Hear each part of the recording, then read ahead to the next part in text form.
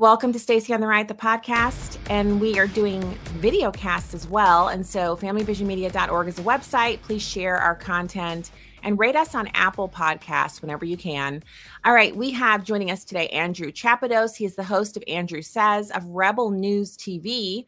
Andrew, thanks for joining me today. Thank you so much for having me. I appreciate it. So let's talk a little bit about the gun control aspirations of the left. They have really made it clear that we don't need to harden schools. We don't need to spend time taking care of mental health issues. We don't really need to have a conversation around the family, the nuclear family, because so many of the students who end up shooting up schools come from really broken families. I'm not just talking about divorce. I'm talking about, abuse and lots of interaction with DCFS and state agencies. And so instead of talking about any of that, we just want to focus on the tool that is used most of the time, which is a gun. So talk to us about what to expect. They plan to pass some things before the midterm because they're hoping to run on this as their agenda has failed. But what do you see happening? Well, Stacey, a lot of the stuff I think that's happened in Canada already, I think that's what you'll see them push for in the United States. Like, for example, here, they can't really pass any laws based on functionality of weapons because that would allow people to say, hey, you know what, I can buy these guns that are different from what we've said, whether it's a difference between semi-automatic or automatic, which are, of course, banned in Canada and mostly unavailable in the United States. So what they do here is they have a giant list of banned weaponry. And in the last round of legislation that they've tabled, they want to ban another 1,500 makes and models of what they refer to as, their definition of assault weapons or assault style weapons, whichever they're going with at the time, really. So we already have all these things like background checks and red flag laws and many, many different types of guns that are banned. And there's no open carry. There's no concealed carry. You have to let the government know when you're traveling with a firearm. You have to let them know of all purchases. You can't just buy one off of a friend as you might in a state of Texas or Arizona or something like that. And of course, they're doing this in the name of safety, but it doesn't even have to have anything to do with Canada. They're basing this off of the recent events in Texas and Buffalo. So they're increasing laws and expanding them based on those things. And it just goes to show you that all they need is any excuse that they can get. So I think the first thing in the United States will be red flag laws, which of course, on either side of the aisle you're on, that's going to be abused. If you're a Trump supporter, then the Democrats are going to say, this person's posting on this website or reading this person, they're a danger. If you're a Democrat supporter or a Biden supporter, would you want a Republican determining whether or not you should be able to have a firearm? So that's the problems I think that are going to come immediately. And as we saw, I don't know if anybody else watching saw already, Matthew McConaughey, a big celebrity, is pushing for these red flag laws, which generally go ignored anyways. So I think that's the first step they're going to go with. So the thing with the red flag laws is I haven't seen any statistical data on jurisdictions that already have red flag laws pointing to the success of those red flag laws and preventing, say, domestic violence kind of interactions where a husband or boyfriend is threatening a wife or girlfriend, and that person then goes and gets the red flag, initiates that, where the person then is deterred from actually harming that person. So if we had some statistical data showing that the red flag laws were being used to prevent crime, then I think it would be much more of a selling point. I think a lot more Americans would say, oh, okay, so in these jurisdictions, red flag laws have worked. And so we have an opportunity here to kind of spread that success, but we don't have that at all. So Andrew, talk to me a little bit about it. Like they're planning on running on these things, but gun control has statistically and historically been extraordinarily unpopular, especially during midterm election years. Also, we have data out there that shows that if the president, so it's a Democrat in power, right? Biden, his party is going to suffer during the midterm unless there has been, a markedly successful economy, lots of jobs, or some kind of domestic policy success, like a ringing success for the Democrats would have been if they could have gotten any part of their agenda passed on maybe green energy. If Americans were excited about that and they were able to pass it, get it through the House and the Senate, sign it into law, then they could tout that going into the midterm. We have no successes like that. We have rampant high inflation. And the proliferation of these shootings seems to point to something being wrong with our country. And so that again points back to the White House, as in the White House is kind of responsible for our country. They take credit whenever anything good happens. So they would consequentially be to blame because of this spate of mass shootings, how they continue to pop up. How do you see Americans actually taking all of this in? It really depends on what you watch, I think. If you're a person who gets their news from CNN or MSNBC, and you know the old talking points of all these corporate media organizations, then you're going to think there's a real problem. You're going to think, just like in 2017, that people were being gunned in the streets by police. It's a completely different issue, but the point is that depending on where you get your news feed from is what you may tend to believe. So as I see it right now, I think it's bad news for the Democrats in terms of the midterms. I think they have to run on something. People have stopped, buying the Ukraine narrative, or they've just pushed that out and thought that it didn't work, and they need something more. And what it comes down to is the same recycled things. I don't think the race card's working as well as it used to, and the abortion debate only lasted a few weeks. Like, obviously it's constant and ongoing, but what seems to be their top narrative right now is the gun control, and this is what they're going to go with. And you know what, until it stops working, then that's how long they're going to use it for, until that meme where they kick the first topic out of the van and then they pick up the next topic. That's basically what it is. Everybody knows the new thing. I support the current thing. Everybody knows when that starts happening now, so it becomes more and more predictable what they're pushing. And it would be better if you're a Democrat, it would be better for you if you can kind of disguise your agenda and not be as predictable. But when you have everything going in lockstep, whether it's like the CNN feed to social media to like Snapchat and TikTok to all the way back up to the White House, it's always the same thing all at the same time. So if Jimmy Kimmel's talking about it, you're pretty sure that Joe Biden's talking about it. And I don't think that's good in terms of convincing people whether they're right or wrong. It shouldn't be the same message all from top to bottom, or else it's going to become pretty obvious that you are, pushing this message out as talking points. That's what I think. So I don't think it's going to work out well for them unless they find something that sticks. Maybe the gun control narrative will stick. Maybe they'll get something passed. I don't know. I think that a lot of the states will reject this. And like, how can you not? We see when people go for open carry or concealed carries and they challenge these in different states, everybody ends up, I shouldn't say everybody, but people end up winning because it's in the Constitution. Tim Pool talks about this a lot. Once you get to the Constitution, unless they start changing the Constitution, it's very hard for anything like this to pass in America. Whereas in Canada, we don't have a strict Constitution, so you can just push things through with political might. Yeah. And in Canada, what they did was they made the huge mistake of going to that kind of ranked choice coalition type thing, where instead of a two-party system where you have a clear choice between two things, you have all these different parties there. I think they have like 5. So 5 of the parties, you would think there'd be 5 different viewpoints, but there aren't. There are really only 2 viewpoints, and the conservatives have been reduced down to one political party. And then the 2 dominant parties are the moderate independents, who are basically Democrats, and then the hardcore radicals, who are Democrats who are now socialists, right? So those 2 form a coalition and they're in control. And that's what Democrats want here in this country. So I just want to kind of highlight that because you mentioned Canada, Andrew. One of the most important things we can do is to have the system that we've been gifted by the founders to maintain that and not go to a multi-party system, because the multi-party system is the way that Democrats actually obscure the ideas that they're promoting, making it impossible for voters who aren't as informed to decide between something that's good and something that's bad. You have these variations, which then later, after they've gotten their 5 parties, 2 of the parties then congeal together and lock out any of the conservatives who want to actually get anything done. So I'm telling you, it's a very interesting thing to live so close to Canada and see up close and personal what they're doing and how their freedoms are being stripped away from them.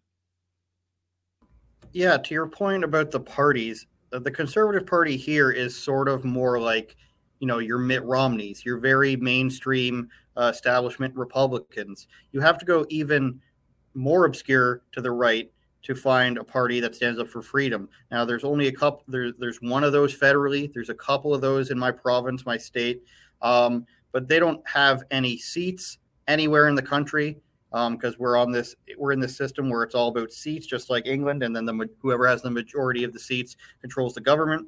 And you're right, Justin Trudeau has teamed up with the further left party so that they can basically push through whatever they want. And the inherent dishonesty and inherent contradiction there is you have the power in this country, just like Biden has, but you still say how unequal it is and how inconsistent the laws treat women or black people or anything like that, or gay people. But they're in power, so either these inequalities don't exist or they're not doing anything about it because they don't care. The idea that Justin Trudeau or Joe Biden are having so much trouble and facing so much opposition is not really a valid argument. And people have said that about Trump in his first couple of years as well, where they had the House and they had the Congress and they didn't push through the wall, for example. But it has to go both ways. And when the leaders of both countries are saying, look at all of this inequality and nothing's getting done and it's the other side's fault, well, you can't really say that when you're the ones in power. You sort of just have to get things done or else people aren't going to believe you anymore. And we've reached this point in Canada where people don't have any choice left. The government does what they want. You saw that with the trucker convoy, where if you disagree with the government, you get your bank account frozen. If you donate to them, was the cause there. They still don't allow travel for unvaccinated in our country on planes, trains, or boats. So that requires vaccination and masking still. And the latest deadline is the end of June. So to your point of looking to Canada to find out what's coming next, it's completely true for gun laws, for creeping totalitarianism, and of course other things like healthcare, which you're going to hear Bernie Sanders start talking about soon, I imagine. He should be coming out of his golden crypt here shortly to start talking about billionaires. And every time I hear him say it, I think about, Andrew, how he used to say millionaires and billionaires. But now that he's a millionaire, he only talks about the billionaires. And so I'm just waiting on someone to give him an opportunity to invest in something where he could then become a billionaire. And then he'll finally sit down and shut up, because I'm so sick. Every time I hear the sound of his voice, it's almost like it sends me into a case of mild PTSD. That'll be trillionaires. Yeah. And trillionaires. The thing that we really need is more millionaires, billionaires, and we need our first trillionaire. I mean, we have Elon Musk, the richest man on the planet, who happens to live in America. He's an immigrant. But the more wealthy people we have who are philanthropically minded and solutionary, like, they want to solve problems, we can kind of unleash them onto the problems that the government has created and have the private sector individuals fix these problems. And, the other thing is, we seem to like to describe all of these things as something that can be fixed just once, right? Like I just said, fix these problems, but we don't clean our bathrooms just once. We don't clean our kitchens just once, right? We take the time to clean them, and we know that we'll be cleaning them again in short order. Sometimes, with our kitchens, we clean those every day. With bathrooms, it's once a week or more, depending on what's going on at your house. You might have to go in there more than one time. We don't ever say, oh my gosh, we need to drain our bathroom or we need to drain the kitchen. No, we're not draining a swamp. We're cleaning Washington, D.C. And then we know once it's clean, it begins to get dirty immediately, and then we'll have to do it again, which means new people will come in. Some will disappoint us. Some will be amazing. Some will need to stay and be reelected. Some will need to be cleaned out, removed, and replaced with people who actually do what they said they're going to do and answer their promises. These are things that we have to start thinking about differently, I think, if we're going to actually see some progress. My hope is that, because I think Canada, the people of Canada are just so amazing. I have a lot of Canadians who listen to my night show on Sirius XM because we broadcast in Canada. And so they'll call in and they'll say, oh, we believe in freedom too. We just don't have the same constitutional protections, but we believe in freedom and we want to see better government. And so I know that Canada has amazing people, and that you deserve an opportunity to have the government governed by different parties, which means you can see examples of how this party's ideas work as opposed to that party's ideas, and then have the two parties actually fight for your vote. Because sometimes when I'm listening to Trudeau, I call him the Aladdin of the North, because he kind of looks like the cartoon character. He probably dresses him once or twice as well. I mean, I've seen some of the pictures of him in costume. He really looks a lot like he could be related to Aladdin. So I'll see him making these pronouncements. And Andrew, I have to say, he acts like he's y'all's king. he's related to Harry, Prince Harry. Prince Harry Windsor, I think his last name is Windsor. He really believes that he's somehow just a little bit more special than the average everyday Canadians who make your country great, who run your country, who make all of the things happen there.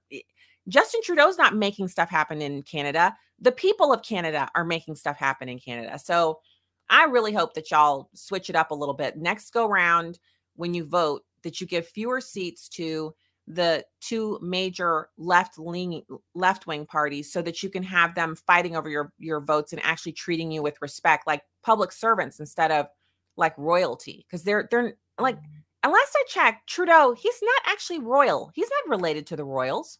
He's not royal. So yeah. Well, the thing is, Justin Trudeau has been voted in 3 times now, but the absolute limit for Canadians usually is around 10 years. The Prime Minister before him was 11 years. So I think there could be something to be said for term limits in that regard. But you only need about 1/3 of the seats in this country to be the leader. And I think that speaks to your promotion of the two-party system here. Now, I don't know if you can have, at this day and age in America, a third party that's truly pure pop up. It'd be very, very difficult to parse that through unless somebody who's super popular, Elon Musk, starts his own party or something with Kanye, But in Canada, people are still voting for Justin Trudeau, and it's not the popular vote anymore. Not that is what gets you elected, but in the last 2 elections, and in the most recent one, he called an election in the middle of the pandemic, which was basically do you agree with what I'm doing right now?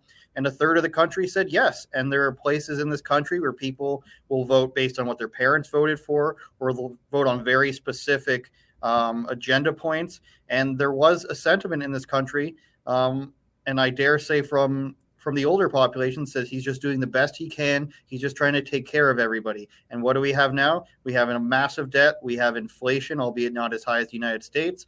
And we have a government that doesn't let you leave the country. I can't come and be on your show in the United States unless I drive across the border and take a plane out. There was a viral video that came out the other day from a former hockey player, and you know how much we value them here, but he's on the Barstool Sports Network, and he says he spent 12 hours at the airport because they tried to reroute him different flights. There's all these COVID restrictions still. He wanted to go and drive to Buffalo and fly. He couldn't. They held his luggage hostage. But we've got so many problems here, and they're basically fundamental rights. Our freedom of movement is supposed to be in our Constitution and in our Charter of Rights.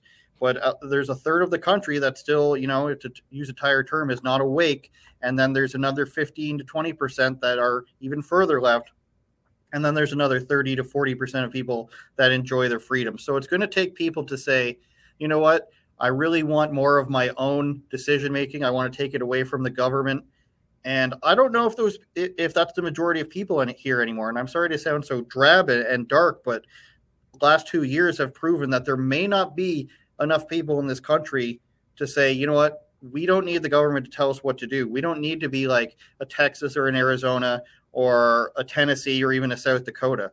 We seem to be stuck in that little gray area where we're just like, well, we want some of the freedoms, but we do want the government to take care of us. I mean, you could never overturn abortion laws in this country, which there are none.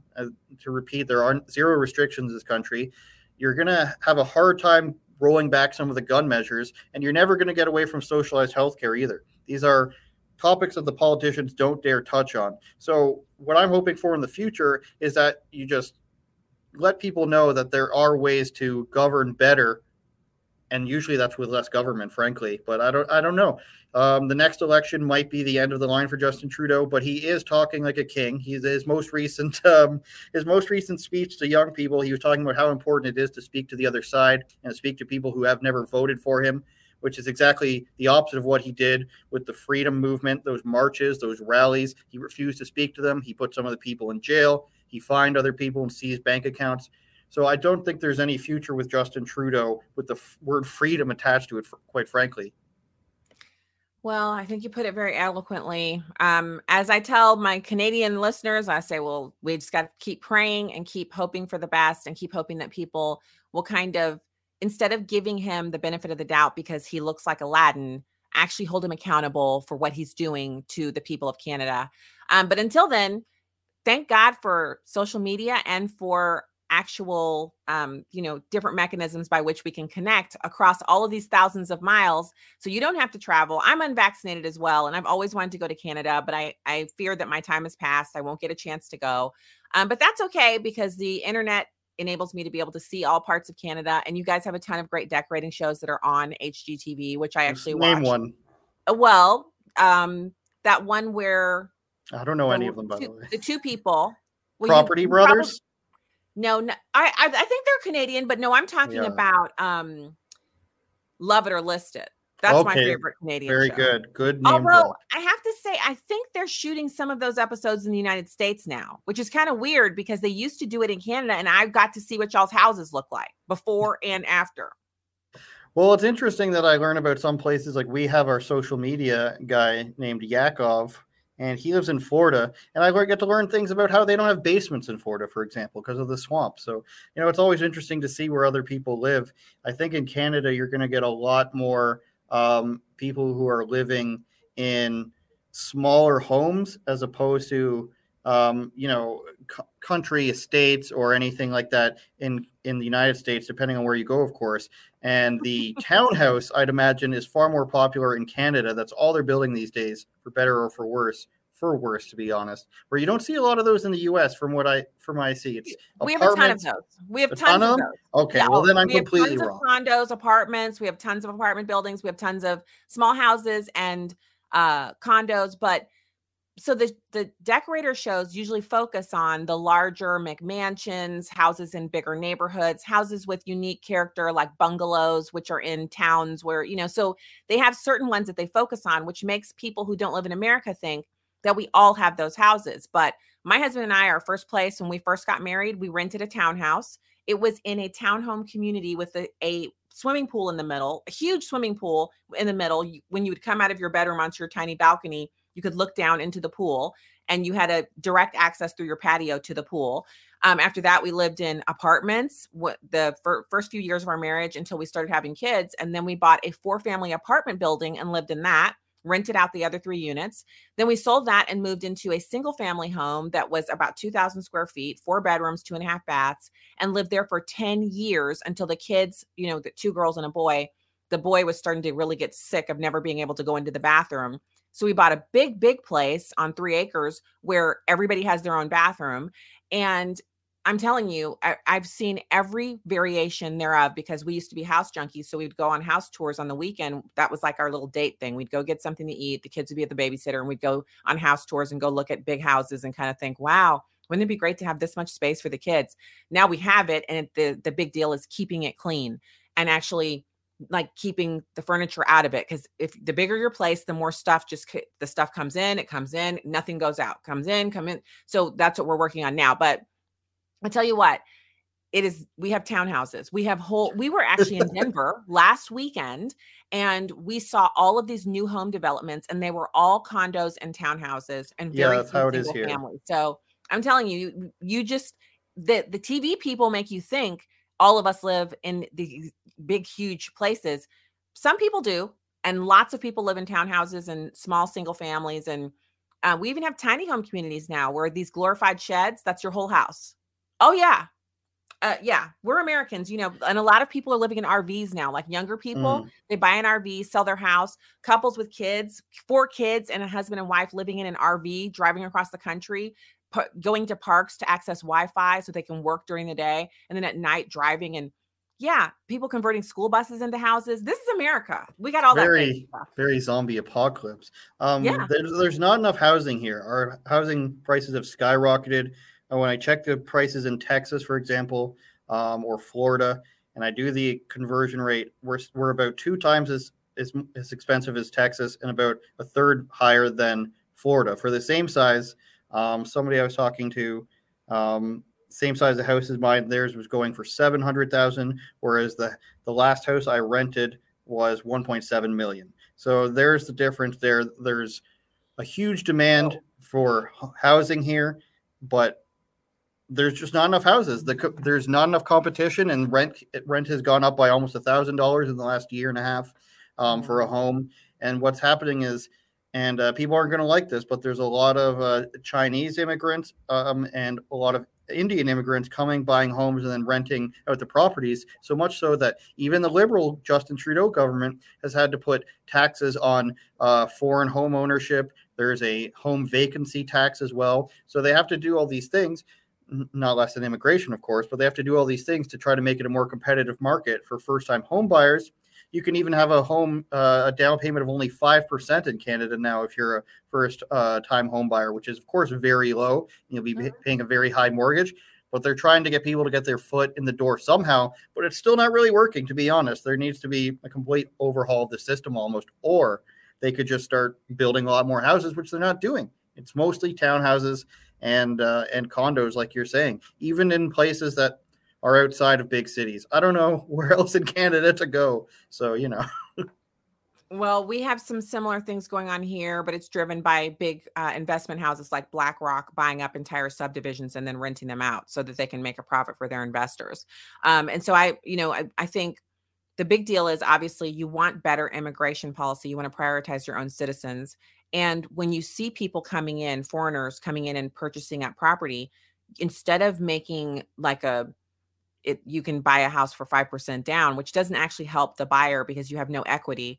What you do is you just put a limit on how many houses foreign entities can own. They can only own 1% of the housing stock in any given neighborhood. That's a law you could pass that would actually make Justin Trudeau popular, because it would mean that people who live in Canada would say, wow, at least we know that only 1% of the homes in any given neighborhood can be owned by foreign entities. They have to actually live here and in order to purchase. And also you could put a cap on how many homes can be renter occupied. I mean, we could sit here all day and go over fantastic ideas that you and I could come up with, and we're not politicians and we're not professors. We don't have any of that stuff, but we just could think up some really great things. And then if there are unintended consequences, there's also the intention that you had initially, which is higher home ownership rates for Canadians. So, you kind of pick your battle. And then once the pendulum starts to tip in the other direction and investors are feeling like they can't get into the market, then you lift the cap and, let the market kind of right itself a little bit and then put it back on. In an economy where there aren't enough houses, you want to actually give the tax breaks to the builders to encourage them to build more housing stock. So as usual, Aladdin has his focus on the wrong thing. But for me, I'm so glad we got to meet and talk. I love Canada. Andrew Lawton is my Canadian friend. Now I have two Canadian friends. I like Andrew Lawton. Sometimes I call him my big brother. Lawton, and now Andrew Chapados, host of Andrew Says on Rebel News TV.